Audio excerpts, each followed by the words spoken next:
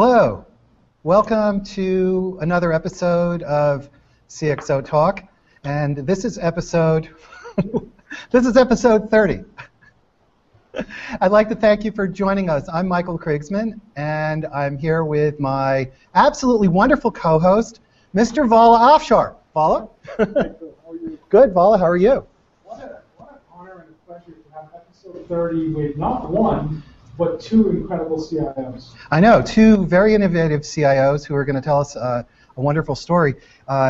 The present CIO of Accenture, Andrew Wilson, and the retiring CIO of Accenture, Frank Monderson.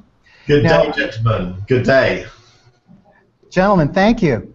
I'd like to thank SAP as well for sponsoring this week's episode. We really, really do appreciate that. So, gentlemen, Frank and Andrew, why don't you tell us a little bit about yourselves and your roles? Andrew, since you're the present CIO, maybe we should start with you. Delighted to, and thank you for the invite to join you today.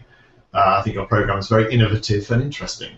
I am the new CIO for Accenture, although I'm not new to Accenture. I've spent the majority of my career in the technology and business process industry, and most recently I ran Accenture's infrastructure outsourcing practice, serving clients all over the world running mission-critical production systems. The biggest client of all for us is ourselves, and this challenge is allowing me to pick up the baton from Frank, who will in a moment describe where he's been for the last 11 years as CIO. On an agenda of a digital transformation for an organization which is itself at the heart of technology transformation in the industry. So I'm delighted to be CIO. I'm delighted to join you today.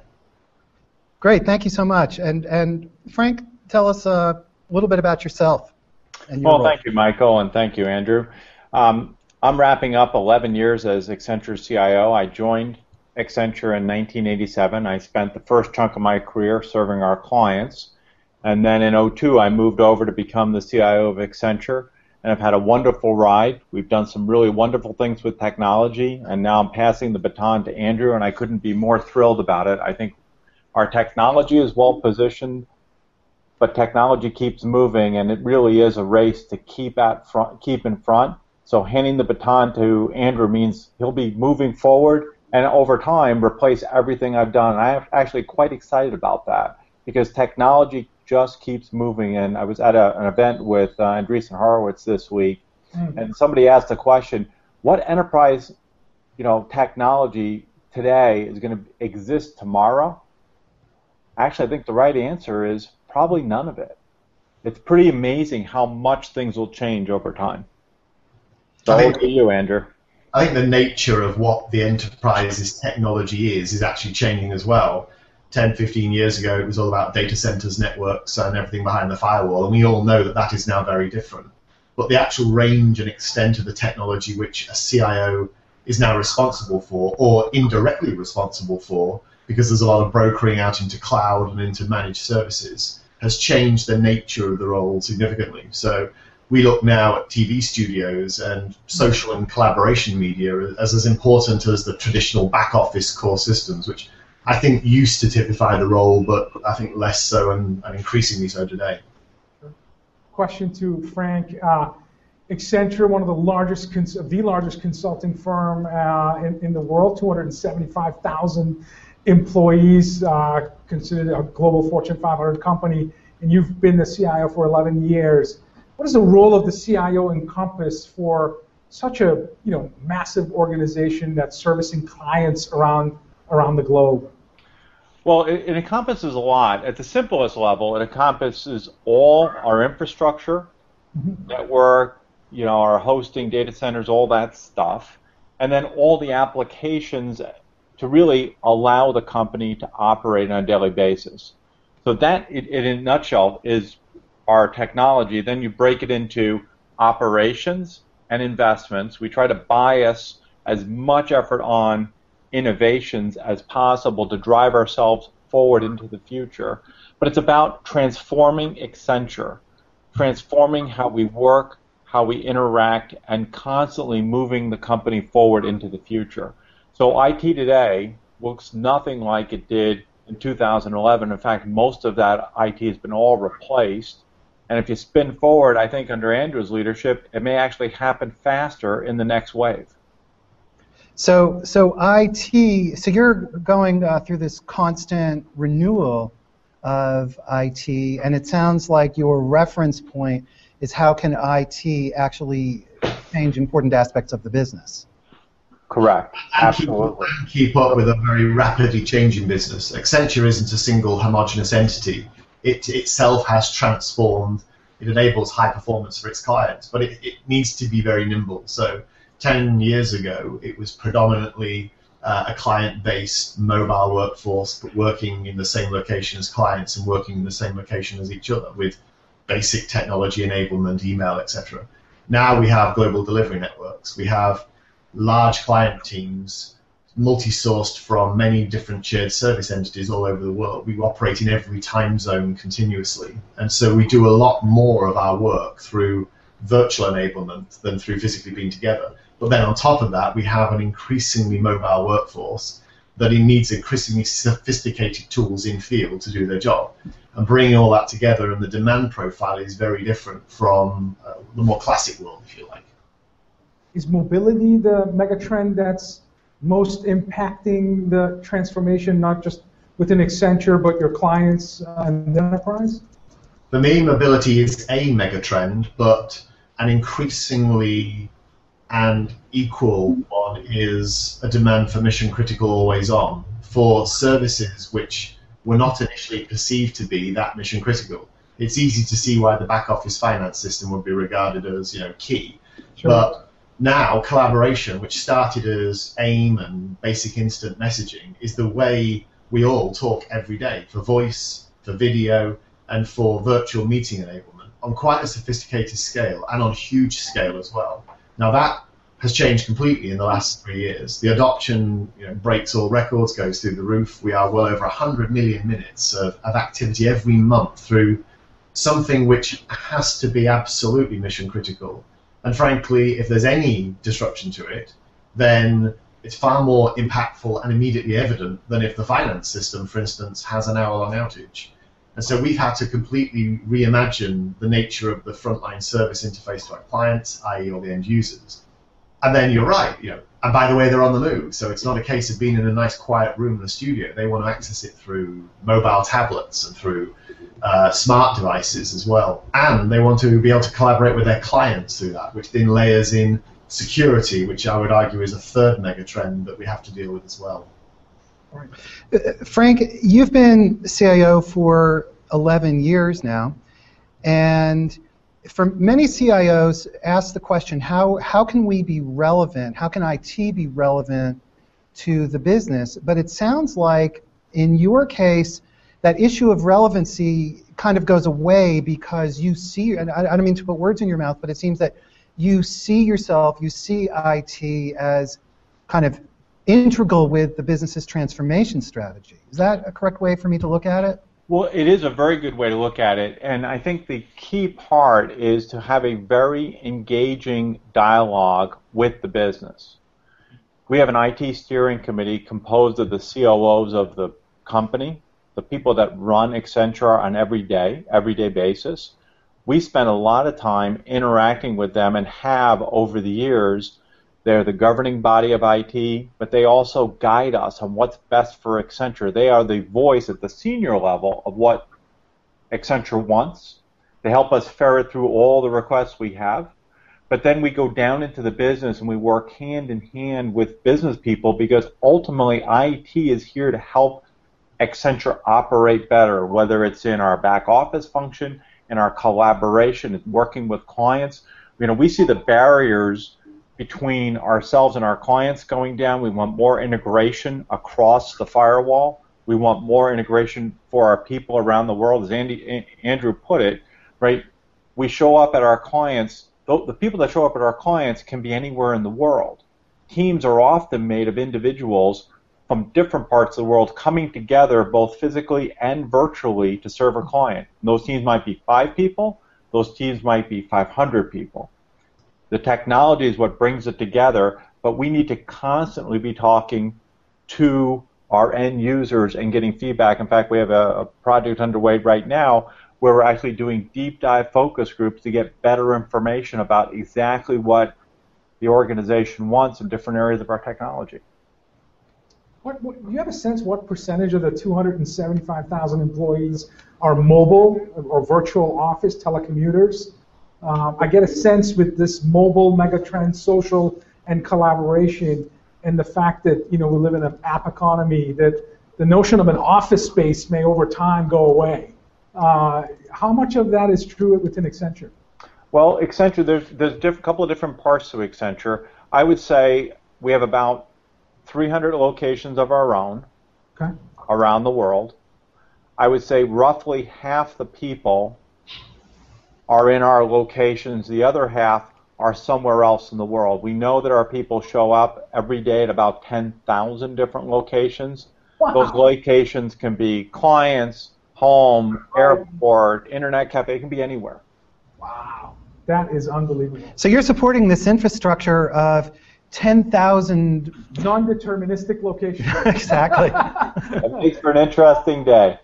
That's unbelievable. So tell us about, in terms of security and availability, how do you ensure that the user experience is the same when they're at a client's location or on the way to the desired space or even in the office? That's just fascinating. You would have to have lots of checks and balances and monitoring and really the pulse of the network from 10,000 locations. Well, there are a couple of things we do. First off, it's architecting our solutions to be simple and accessible from anywhere, right? So we're very much an IP, HTTPS architecture for everything. If you can get a network connection, our technology needs to be able to show up. We cannot control all the links over the network because oftentimes people are on the internet. But as the internet has gotten better, this has become a very viable solution for us. And in fact, I was in a discussion with one of our large financial services clients this week. Interesting enough, it was over video with some of the people were in person. Our CEO was actually in Paris. We were in the Bay Area, all stitched together. And one of the members of the team that was presenting to the client from our labs group talked about how they work with a group in the Philippines and India, and that they use some of our high-definition video to talk to those teams from home in the evening. And the CEO of this financial services company was frustrated because he said, I can't get the video to work on my internal network. You've got it working on the internet internationally. How's that possible? Well, the technology is actually getting pretty good. We do a lot of work to try to enable that and educate our people on what's necessary for it to work, and then we watch the logs and work it. That's amazing. Yeah, it's pretty extraordinary. Let's go back to this topic of innovation and transformation. What exactly, we hear people use that phrase, IT innovation, IT transformation, business innovation, business transformation. At Accenture, with respect to IT and the relationship to the organization, what exactly does it mean? And where does the rubber meet the road in practice as opposed to just as, concepts or buzzwords? Andrew, you want to take a stab at that one? Well, in my prior role, that was a question clients asked all the time.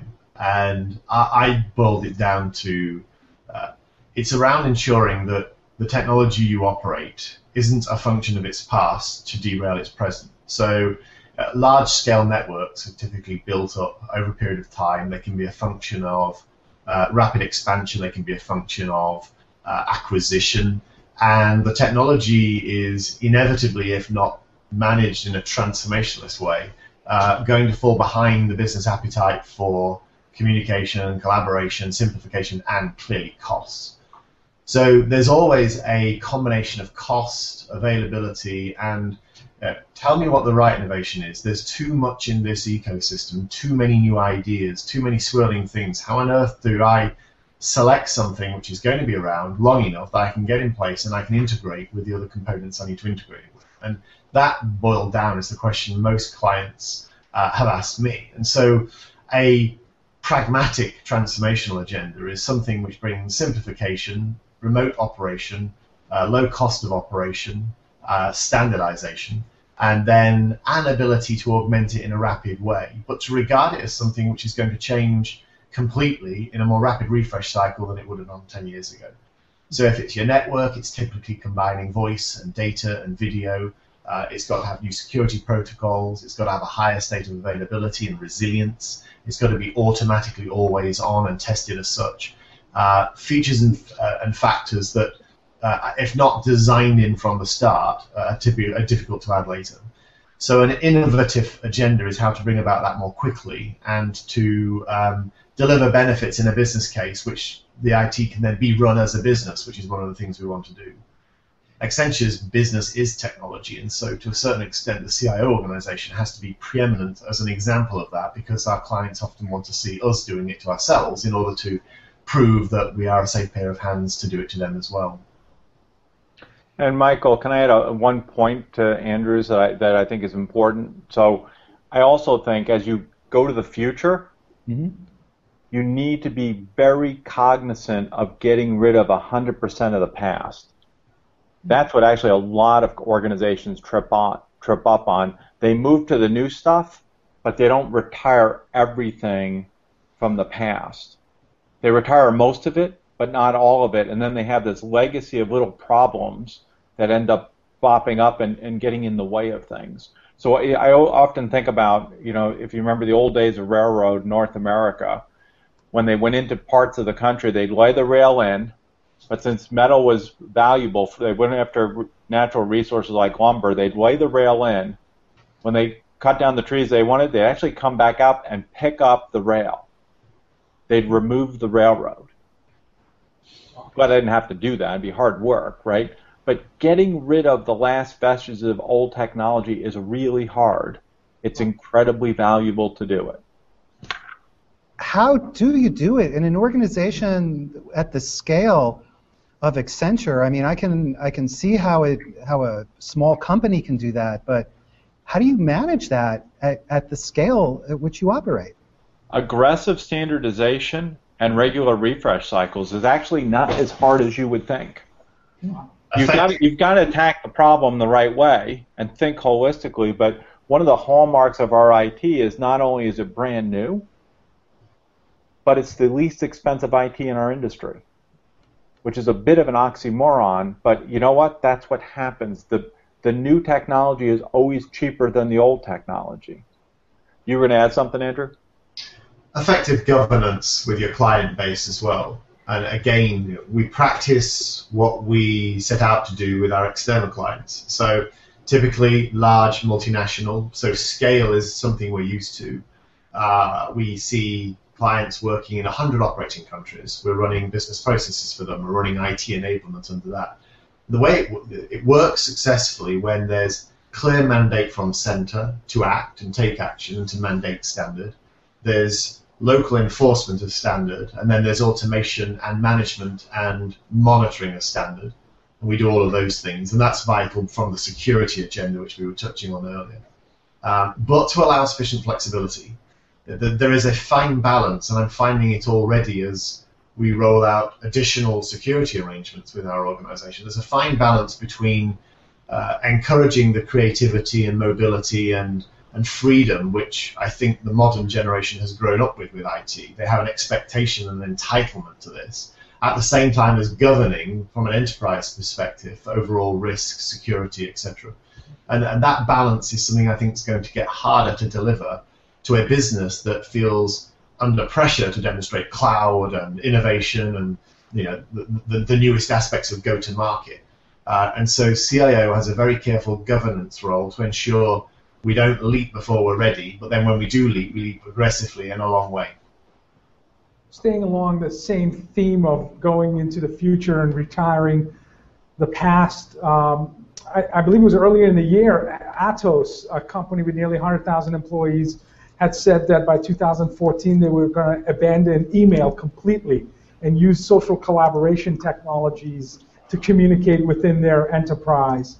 Can you give an example, if you could fast forward maybe 3 to 5 years from now or end of this decade? What are some of these technologies that you envision? Is it email? Is Is it on-premise data center versus a SaaS cloud-based solution? What do you envision companies retiring as they transform their business to a more innovative organization? I think the future businesses will use existing platforms differently but migrate through time. So email is an example. Email has been classically used and overused as a communication vehicle, and it's become progressively less and less effective. Push email of that nature does not fit the way in which individuals now source data and collaborate. Right. So knowledge exchanges, social collaboration, environments where individuals connect on ideas and threads and follow each other becomes the way to now insert corporate communication and to land it more effectively in the minds of the users, and that's what we're doing. So I think email will be used less for a less wide range of activities, just as frankly the telephone has been. I mean, telephones do not ring in offices now because social collaboration indicates who's in your call, who's available to call, and you call people when they're available. So voice messaging and things of that nature, I think, are also becoming a thing of the past as well. So I would add specialized devices. I think the phone is a great example of a specialized device that we don't need anymore.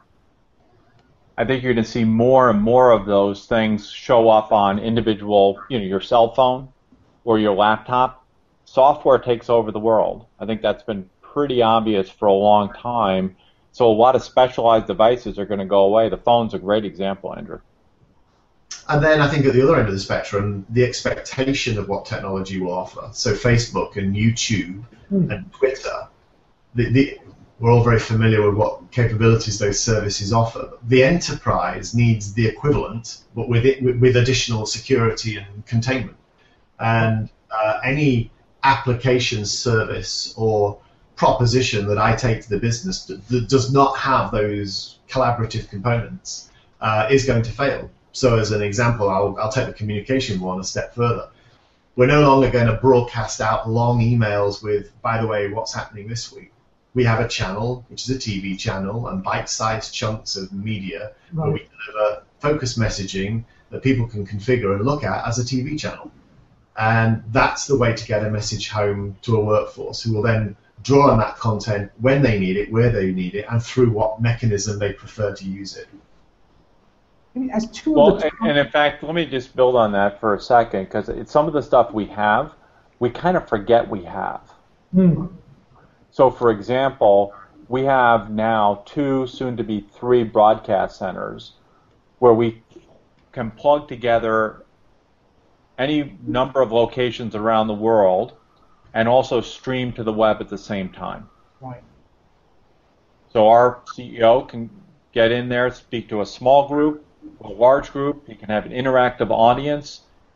Other executives can use it. You can really be anywhere in the world to use that, and it streams out to the web. And I've talked to other CEOs, and they're kind of like, wow, why don't other companies have that? Wow. The technology's right there. Bringing yet another dimension of always on, because now we're a TV channel and we're a TV content generator and broadcaster. And the expectations of video always working and the TV always being there are very high. Gentlemen, what do you do? I'm sorry for interrupting. What do you do on the business side? Because you're talking about the introduction of technology, again, across this very large organization. And so what are the cultural attributes and the changes that you have to drive to ensure adoption on the business side? Accenture is a very adoptive culture. Its demographic is technologists that like technology. So we have that advantage. It can be an overdone advantage because we can have very rapid adoption, which is why we find ourselves demonstrating scale in the industry, which it's difficult to find other examples of. So we will often be leading edge in terms of scale, performance, and load, and proving these technologies at a scale perhaps beyond which they've been proven before. That's definitely a dynamic. And I think we have a very adoptive leadership culture as well. So we're not just talking simple internal little broadcasts. So we routinely work with with the industry analysts. We routinely work with clients. We introduce clients to our global capability, not by everybody getting on planes, but by literally providing a window into our locations in Asia Pacific particularly. And all of this is enabled on a backbone which we're both managing and then providing the content through. So it requires, back to my theme earlier, an always-on mentality, very much like a TV network. I'd like to just invite people who are listening to submit questions.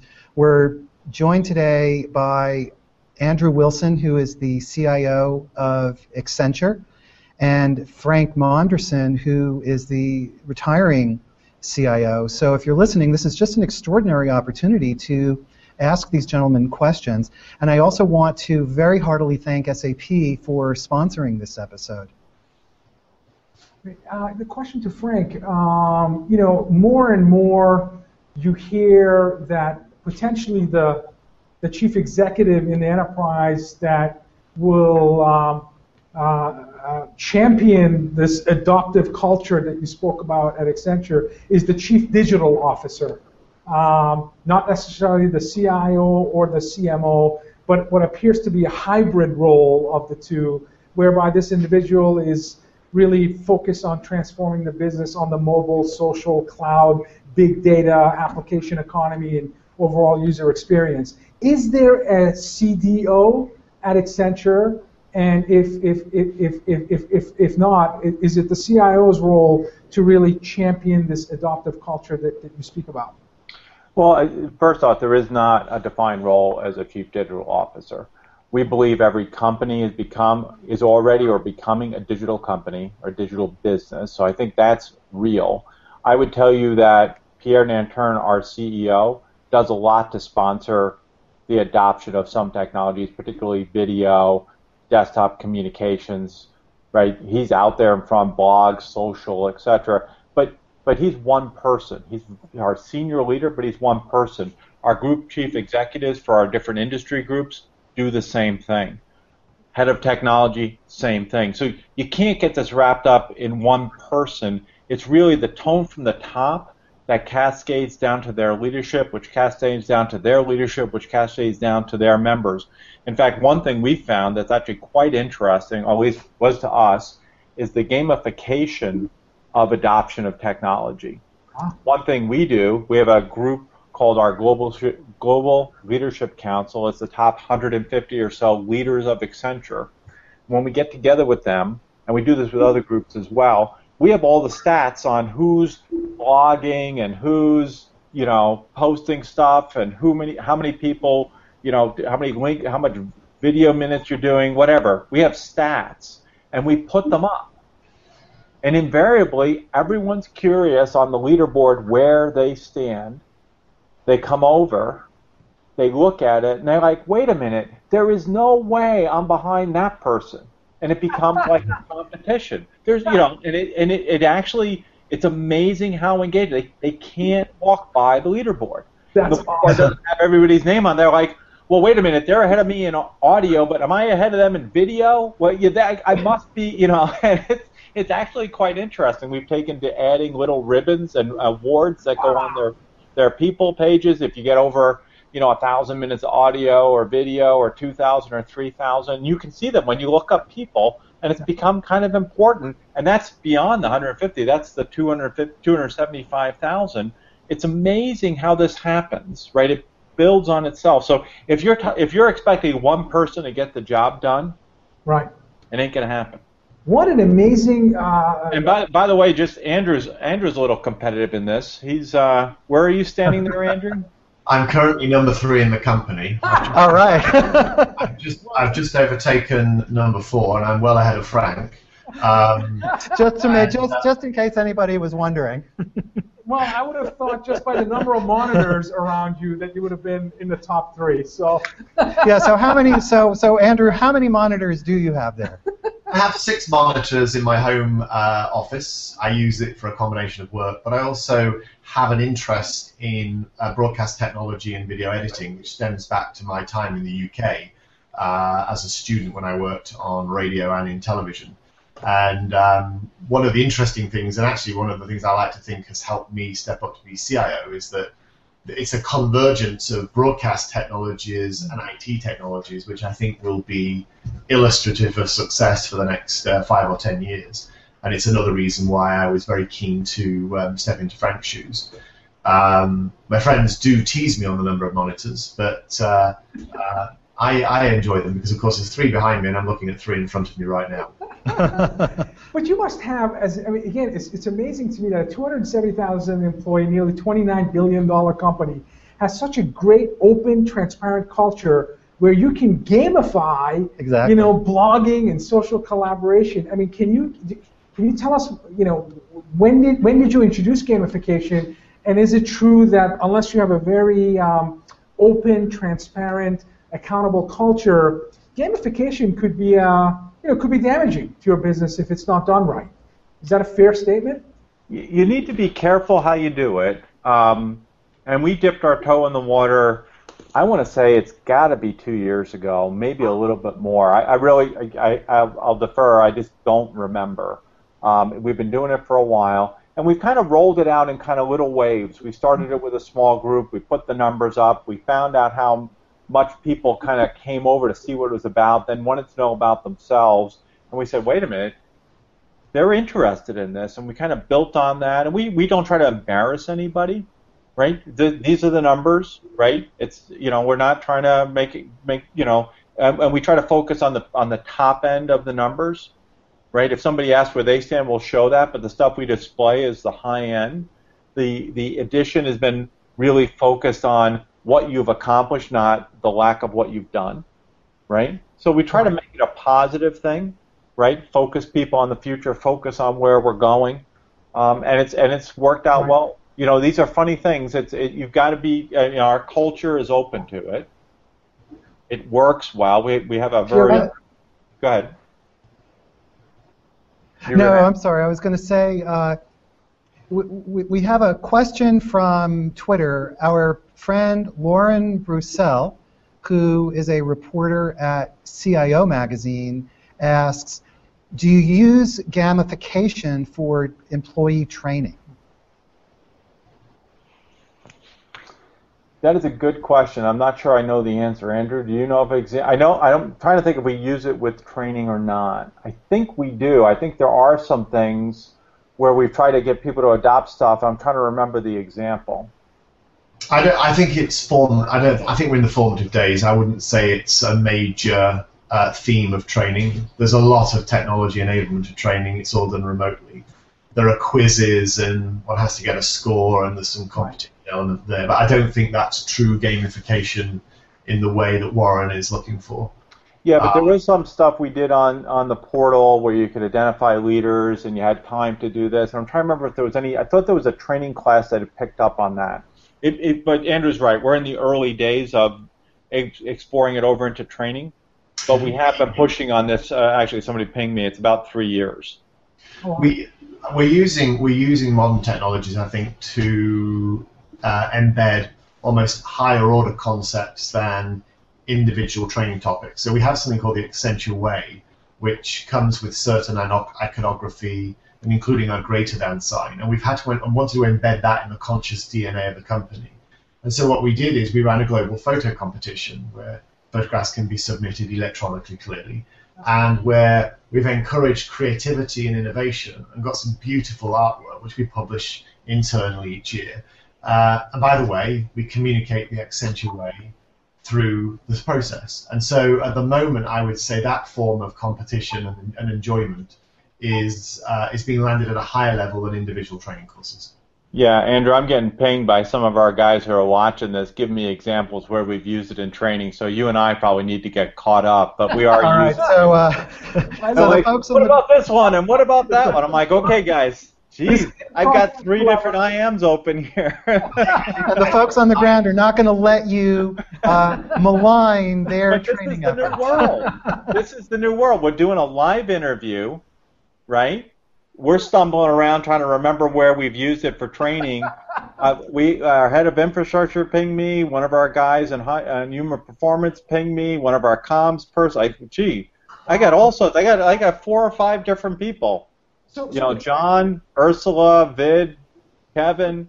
So it's clear that Frank and I need to visit Accenture Land and also play the X Factor equivalent of security as well. We have a video game. Jeez, we're all over this. I'm getting the URL, the internal URL to go do it. You have just earned a ribbon for learning about the training use within the company. Yeah, real life embarrassment. There we go. No, but it's all good, right? We got the right information like that. That's the new world. It's illustrative of a very flat, open culture. Frank and I are I've got the same windows around Frank. People feel an opportunity to reach out real time, simultaneously, and that increases the pace. It increases the pace of our business development work, of the client work we deliver every day, and at the way we can refresh ourselves.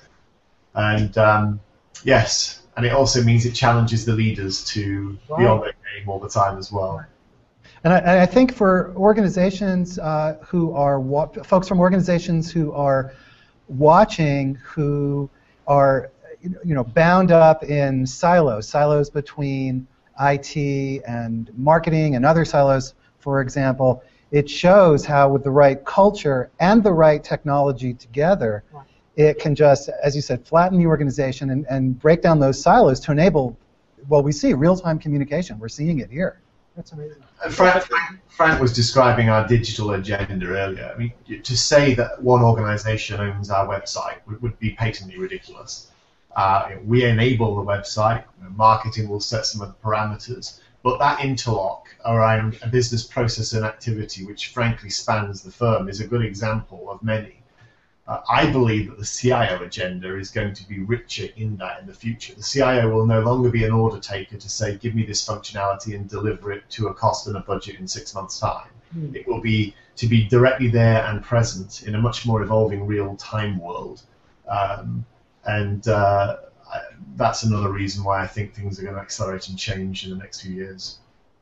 Yeah, and I would also add, just to build on a point here, when you think about you said some organizations are not open to it. I don't know how they can't be. Right. Remember when you were in university and you got extra credit for class participation? The reason was it made for a better class.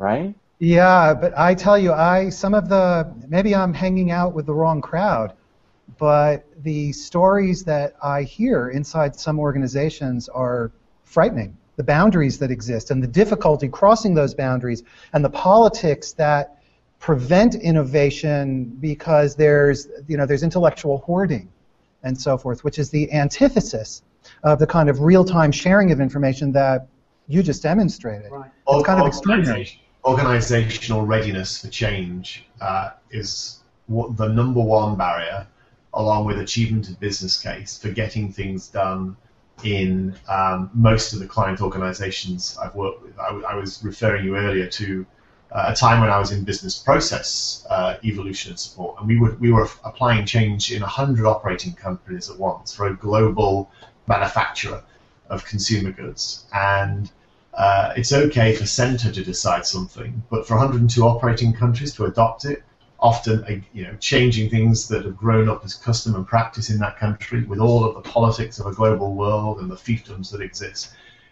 The actual technology is arguably the easier bit, but the adoption of the business readiness and then the operational control and controls framework for that are the real challenge, which is what makes global transformational change much harder than simply deployment. As we talk about different lines of business, and one certain function that's going through massive transformation, and I know this firsthand, is the marketing function within the enterprise. Yeah, this guy is a CMO. So let's feel free to poke at him. No, please, no. There's no way. That's right. That's counter to what we're talking about. Andrew Sorry. And Frank have demonstrated in half an hour how collaborative they are. So I'm fairly certain I'm not going to get poked from our CIO guest today. But Accenture just did a research study in terms of defining best practice relationships between CIOs and CMOs. I'm certainly interested, Andrew, in your new role. How closely do you work with the CMO at Accenture? And based on your research and clients, is there tension between CIOs and CMOs? We keep reading. In fact, today in CIO magazine, there was an article in the news, will the CIO ultimately report to the CMO? So talk to us a little bit about both of your relationships with marketing at Accenture. From my perspective, the CIO works for the entire business, and it'll never be a case that the CIO works for one function. I think that would be a massively retrograde step, because finance and business development and other functions have huge responsibilities in any enterprise, any agile enterprise in the future. But I think any CIO that thought that the CMO interlock and liaison wasn't anything other than mission critical would be not in role that long, particularly in the digital age of today. We do work extremely closely, and actually it's the marketing function that represents some of the most adoptive of our user base and demanding of our user base, because there's a combination of creativity in a technology world, in a technology organization. And so it's unsurprising that a lot of the marketing-based events, etc., are some of our biggest users and our most stressed users in terms of the technology we provide. Yeah, I would agree with that. And I would say over the years, they've actually been very demanding, very articulate about their demands, and incredibly fact-based about what they need. They're very analytical, and the technology just fulfills the analytic side of it. So I think there's been a really wonderful move in marketing over the years. We have a great pairing relationship, but I think what Andrew said is also correct. We serve everyone. Who owns the web at Accenture? Is it IT? Is it marketing? Is it a collaborative committee? And I ask specifically about the web because, according to Gartner, CMO of 1,700 CMOs, the web, the corporate web, is the #1 spend in terms of digital priority. So I'm wondering, do you agree that the web and the user experience is really driving the tech spend in marketing? And is it, at Accenture, your own website, is it something that IT owns, or marketing, or a cross-functional group?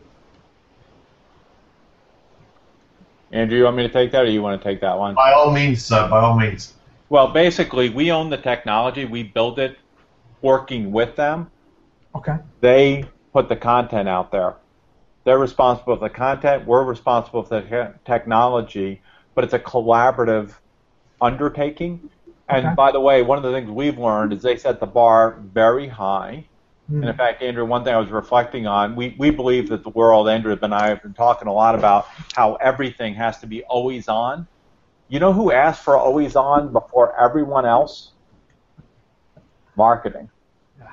Sure. Interestingly enough, they saw the future before we saw it in some regard. So, I think, you've got to have that give and take to really have the successful outcome. We build the technology, but it's working very closely with them. Great answer. As we start to wind down the show, which I hate to do because this has been an incredible discussion, can you give us a sense of, let's maybe offer advice for CIOs whose organizations are not, how do I say it, not quite as innovative as Accenture's. Maybe IT is less of a focus. So for those organizations, what can the CIO do to gain a better understanding of the business and at the same time help ensure that the business has a greater appreciation for the transformation potential of IT in driving business improvement? Any CIO needs to understand fundamentally the business that it is serving. And so it's unsurprising that, in fact, I'm a business leader who has now stepped into CIO. Because, as we've said earlier in this broadcast, every business is a digital business.